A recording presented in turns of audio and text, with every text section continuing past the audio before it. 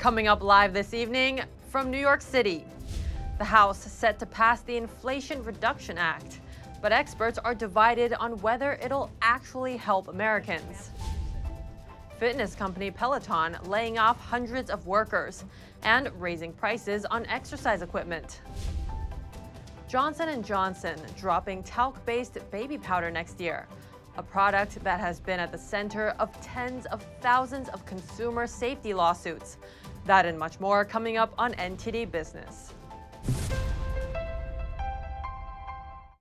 Great to have you with us. Chenny Wu here for NTD Business. Peloton is raising prices and cutting more jobs. The fitness company's new CEO sent a memo to employees announcing it'll lay off nearly 800 workers. In a statement today, the company said the move will help Peloton become more efficient, cost-effective, and agile. At the same time, Peloton will charge hundreds of dollars more for its already expensive exercise equipment. Some retail stores will also be shuttered next year. The cuts come after a 20% staff reduction earlier this year. No word on whether any of the platform's popular live fitness instructors will be included in the layoffs. Johnson & Johnson plans to stop selling talc-based baby powder globally in 2023. It's been over 2 years since it ended U.S. sales of the product after thousands of consumer safety lawsuits.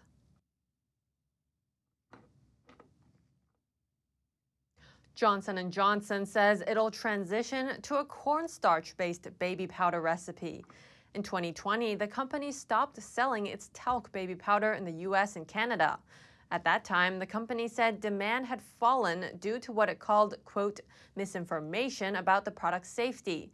The company faces about 38,000 lawsuits from consumers and their family members, claiming its talc products caused cancer. Legal claims say the powder was contaminated with asbestos. Johnson & Johnson denies the allegations, saying decades of scientific testing and regulatory approvals have shown its talc to be safe and asbestos-free. On Thursday, it reiterated the statement as it announced the discontinuation of the product. Electric automaker Rivian recently reported that its net losses almost tripled from the same quarter last year. And aside from Tesla, none of the recent EV startups have hit production targets or even turned a profit. NTD's Colin Fredrickson has more. Electric vehicle startups Rivian, Lucid, Lordstown, Fisker, and Canoo have some things in common: missed production targets, no profits, and share prices that are down substantially from high early valuations. Electric truck maker Rivian reported a quarterly net loss of $1.7 billion, almost triple the amount it lost last year. We've got supply chain issues, which we're all aware of the chips, even though some of the manufacturers are not using the legacy chips because there's different types.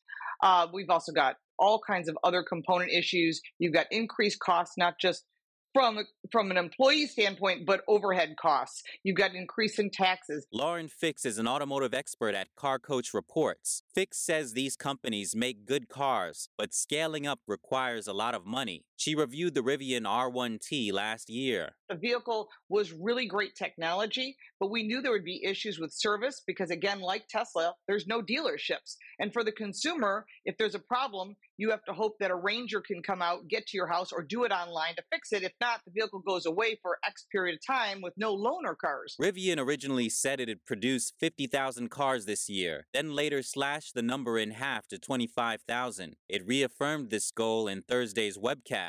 Their management team's strong.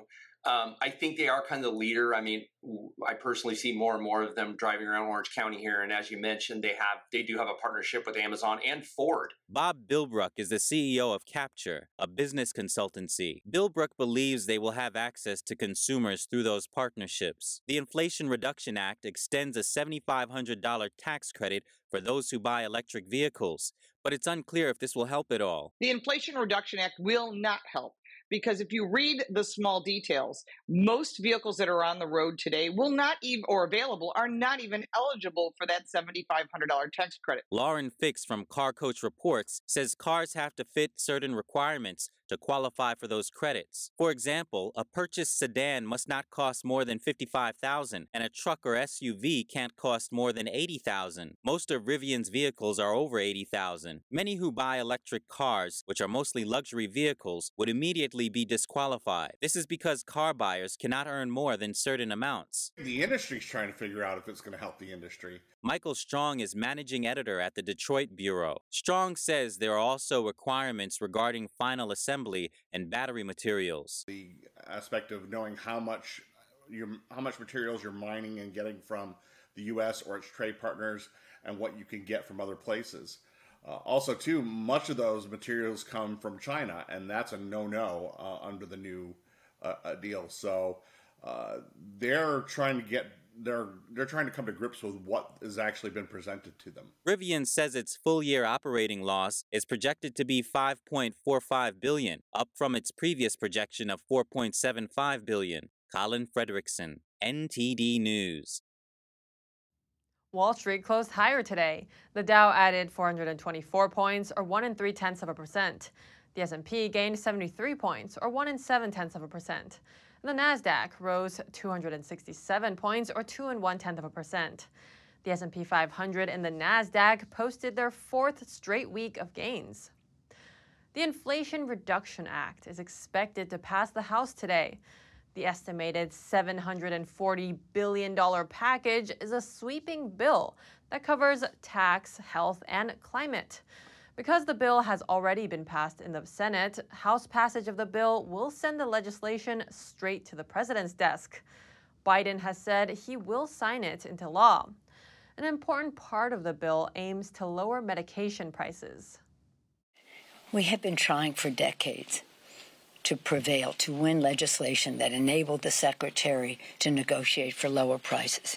Big Pharma has had a stranglehold on the Congress, so we couldn't get it done until now. Included in the bill is an array of new climate policies. There are also tax incentives for individuals and corporations who switch to renewable energy sources and low-emission vehicles. The bill also includes a series of new taxes. The most substantial of these is a 15% minimum tax on corporations that make more than $1 billion per year. And here to talk to NTD's Don Ma about the Inflation Reduction Act is Grace Marie Turner. She's the president of the Galen Institute. Grace Marie, pleasure having you with us today. So in the Galen Institute article you wrote, you said the Inflation Reduction Act will actually push the U.S. one step closer to government-controlled health care. What part of the bill makes you say that? There are huge subsidies in this bill for Obamacare health insurance. This is an expansion, an extension of the boosted subsidies that were passed during COVID. It will cost tens of billions of dollars, and they're going to have more and more small businesses dropping health insurance and putting their employees on government-run health care. This is simply another step in a 70-year march toward really having a government-run healthcare system. Right now, if you are on Obamacare and getting subsidized coverage, which most people are, the government taxpayers are paying 82% of your premiums. This gives the insurance companies almost no incentive to control prices, to figure out a more efficient, better way of delivering healthcare and coverage. And more people become dependent on the government for their health care. This is a major expansion of Obamacare, and these subsidies are likely to be made permanent, and it will it's going to erode private health insurance coverage. People are going to see it as much more beneficial to sign up for government health insurance rather than to keep the private health insurance they have. But the private health insurance is so much better quality than these Obamacare plans, which have very narrow networks, very difficult to find doctors and hospitals that are the top in their field. And yet people are paying up to $25,000 a year in deductibles and premiums, even for this low quality insurance. Now let's talk about another aspect.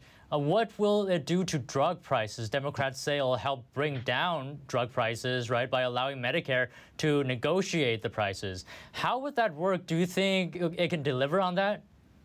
This is the danger of passing a huge entitlement bill through slogans. There already are intense negotiations for drug prices among the private drug plans in Medicare. But what this will do is have the Secretary of Health and Human Services so-called negotiate with drug companies. And if the companies don't agree, then they are going to be subject to a 95% tax on their sales of those drugs. It is gangster negotiation. And what this is going to do is dramatically dry up investment in new treatments and cures. A University of Chicago economist, Tom Phillipson, has said that he sees over the life cycle of drug development 135 fewer new treatments. That means that there will be fewer treatments for Alzheimer's, for cancer, for Parkinson's disease, for so many drugs, so many diseases for which we need better treatments and cures. They won't happen because of the price controls in this bill. Now, earlier you mentioned subsidy, right? There's no free lunch, so where are they getting the money from? Well, they're getting it allegedly from the pharmaceutical companies. The Congressional Budget Office assumes that there will be about $300 billion extracted from the pharmaceutical industry over 10 years to pay for the enhanced government subsidies in Obamacare, as well as a lot of new green climate initiatives, but set tax credits for people to buy electric vehicles, to create solar, etc. So they're taking money out of drug development and putting it into their favored programs, but not having these 135 new drugs is going to actually increase health spending, because instead of having cures and treatments like we see for hepatitis C, et cetera, and some cancers, you're going to have people in hospitals having shorter lives, having much more expensive treatment because the drugs aren't there to help treat them in better ways and to even provide cures. Wow. All right. Thanks for your insight, Grace Marie Turner, president of the Galen Institute. Thank you very much for coming on today. Thank you, Don. The tax fraud case against the Trump Organization will keep moving forward. Today, a New York judge denied motions to dismiss the charges against former President Trump's company and its former chief financial officer, Allen Weisselberg. Weisselberg and the Trump Organization are accused of a 15-year tax fraud scheme. Prosecutors say the scheme let Weisselberg evade taxes on more than $1.7 million. The Trump Organization and Weisselberg have pleaded not guilty. The judge said jury selection is set to begin on October 24th. Illinois is asking voters to consider changing the state's constitution this November. The proposed amendment would grant a lot more power to union leaders. If passed, it'd be the first of its kind in the United States. Here's a story. This November, people in Illinois will choose whether to make a big change to their constitution. They'll be voting on an amendment that some say could give labor unions, especially government labor unions, unlimited bargaining power.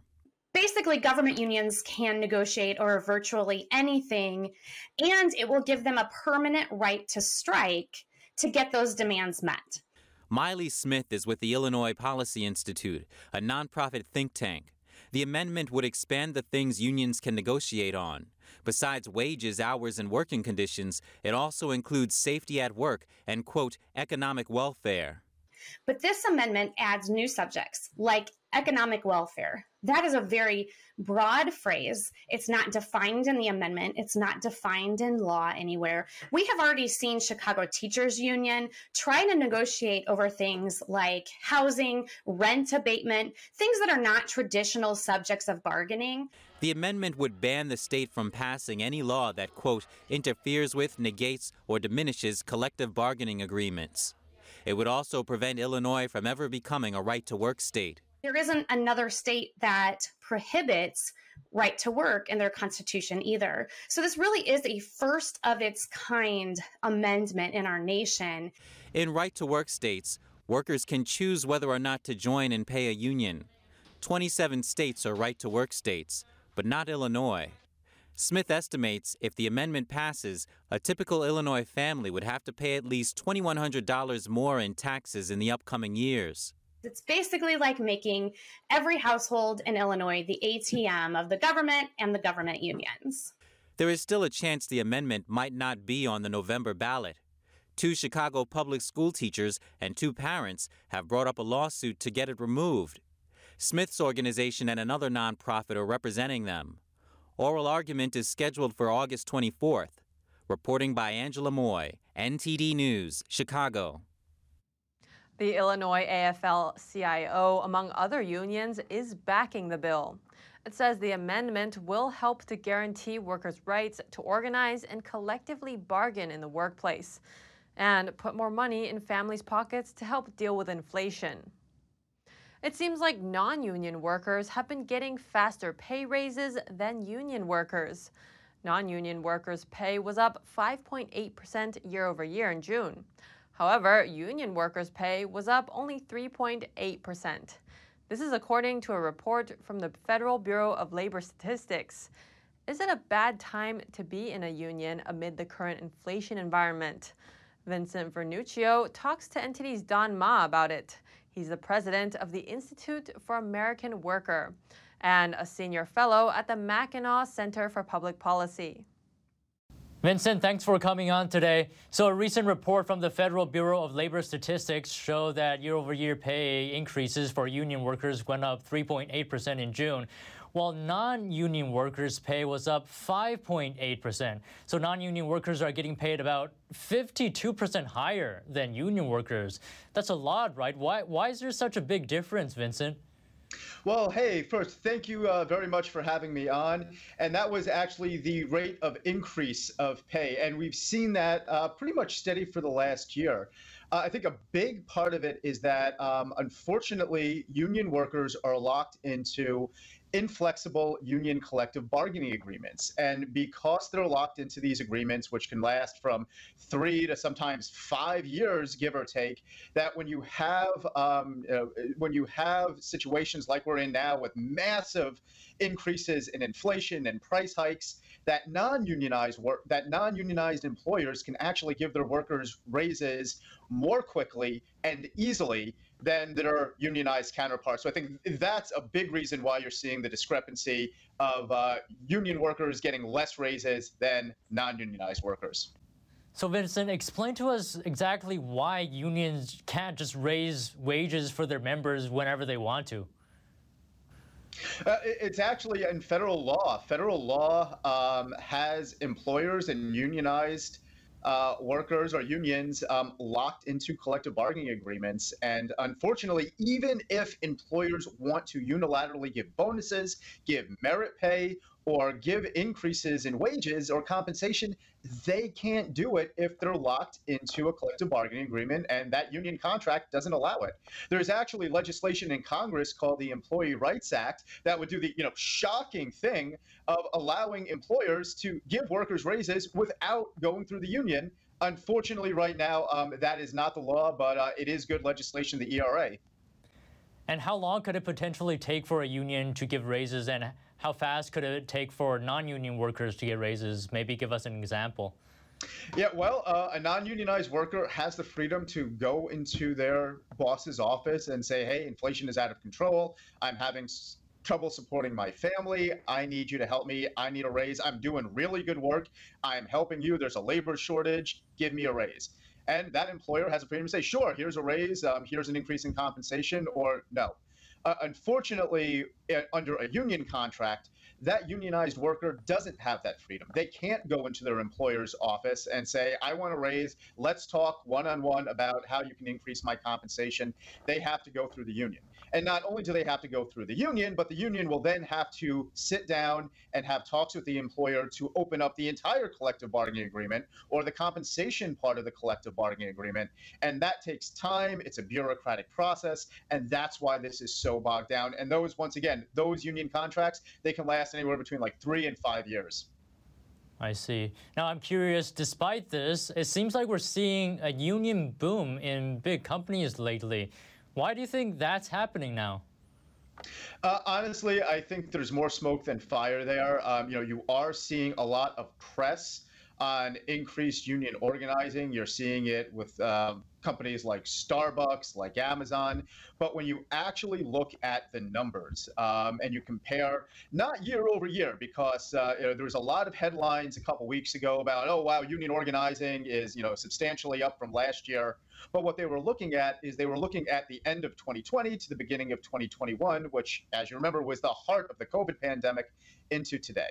If you go back to, I hate to say it, normal times, unionization has increased a little bit, but not nearly what they're saying and not nearly what you're seeing on the news now with the large coverage of organizing at places like Starbucks and like Amazon. I see. All right, thanks for coming on today, Vincent Vernuccio, president of the Institute for the American Worker. Pleasure having you on. Thanks for having me on. In a rare move, 5 major Chinese state-owned companies will delist from the New York Stock Exchange. The announcement came today. The companies include oil giant Sinopec, China Life Insurance, and Aluminum Corporation of China, among others. Each of them said that they would apply to delist this month. The U.S. Security and Exchange Commission has flagged the 5 firms for failing to meet auditing standards. But China's regulators said they made the decision based on their own business considerations. Washington has long demanded full access to the books of Chinese companies listed in the U.S., but Beijing has refused to allow it, citing national security reasons. Chinese companies that don't comply face getting ousted from U.S. exchanges. More than 270 companies are at risk of delisting. Some are among China's largest companies, including e-commerce giants Alibaba and JD.com and search engine company Baidu. Still to come, which U.S. airport had the most delays and cancellations this summer? Any guesses? We take a look at Dubai's first official camel riding school. What's special about it? We'll have those stories after the break.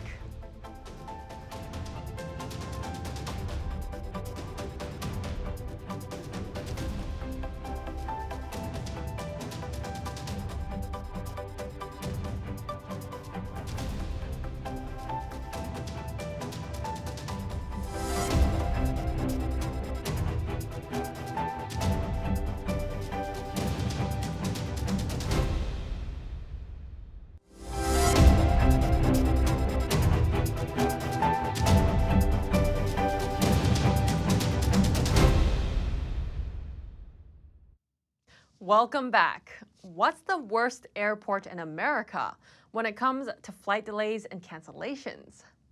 It's New York's LaGuardia Airport. The average flight cancellation rate there was 7.7%. From the end of May to mid-July, nearly triple the national average. This is according to AirHelp, which helps passengers pursue claims for delays and cancellations. The second worst was Newark Liberty International Airport, which is very close by. The reason for the delays? Pilot shortages, skyrocketing fuel costs, weather complications. All sorts of factors are preventing the industry from meeting demand. The problem is so bad, the government has threatened airlines to make them fix the problem. If they don't, they could face penalties. Camel riding is now official in Dubai. That's after the opening of the first licensed school in the United Arab Emirates, dedicated to teaching the popular pastime. NTD's Arlene Richards has the story. The United Arab Emirates has opened its first official licensed camel riding school. There's other places to ride, but usually they don't offer such an in-depth experience with the animal, or that people can come repeatedly and that they can build relationships to the animals, to the camels that we have. And that they could take their riding skills further from riding long distance. Everyone who tries camel riding at our center keeps coming back again. We found that people like this in a way that we hadn't imagined. There is a higher turnout of women than men in this field, and we are proud of that, as it exceeded our expectations. One tourist from New Zealand decided to try the school with her kids. When we got to the UAE, We had never seen a camel before, so we decided to try the camel, which is different to a horse. Obviously, it's a lot higher. My 11-year-old gets quite daunted by the size, and it's taken her a bit longer to learn to trot. The Arabian Peninsula has been home to camels for thousands of years. Camels were historically used for transport and as a source of survival. Nowadays, the UAE races camels with prizes reaching thousands of dollars. Arlene Richards, NTD News. That's the latest from the NTD business team and myself, Chenny Wu. You can follow me on Twitter. And if you have any news tips or feedback for the show, send us an email at business@ntd.com. That's all for today. Thanks for watching and have a great weekend.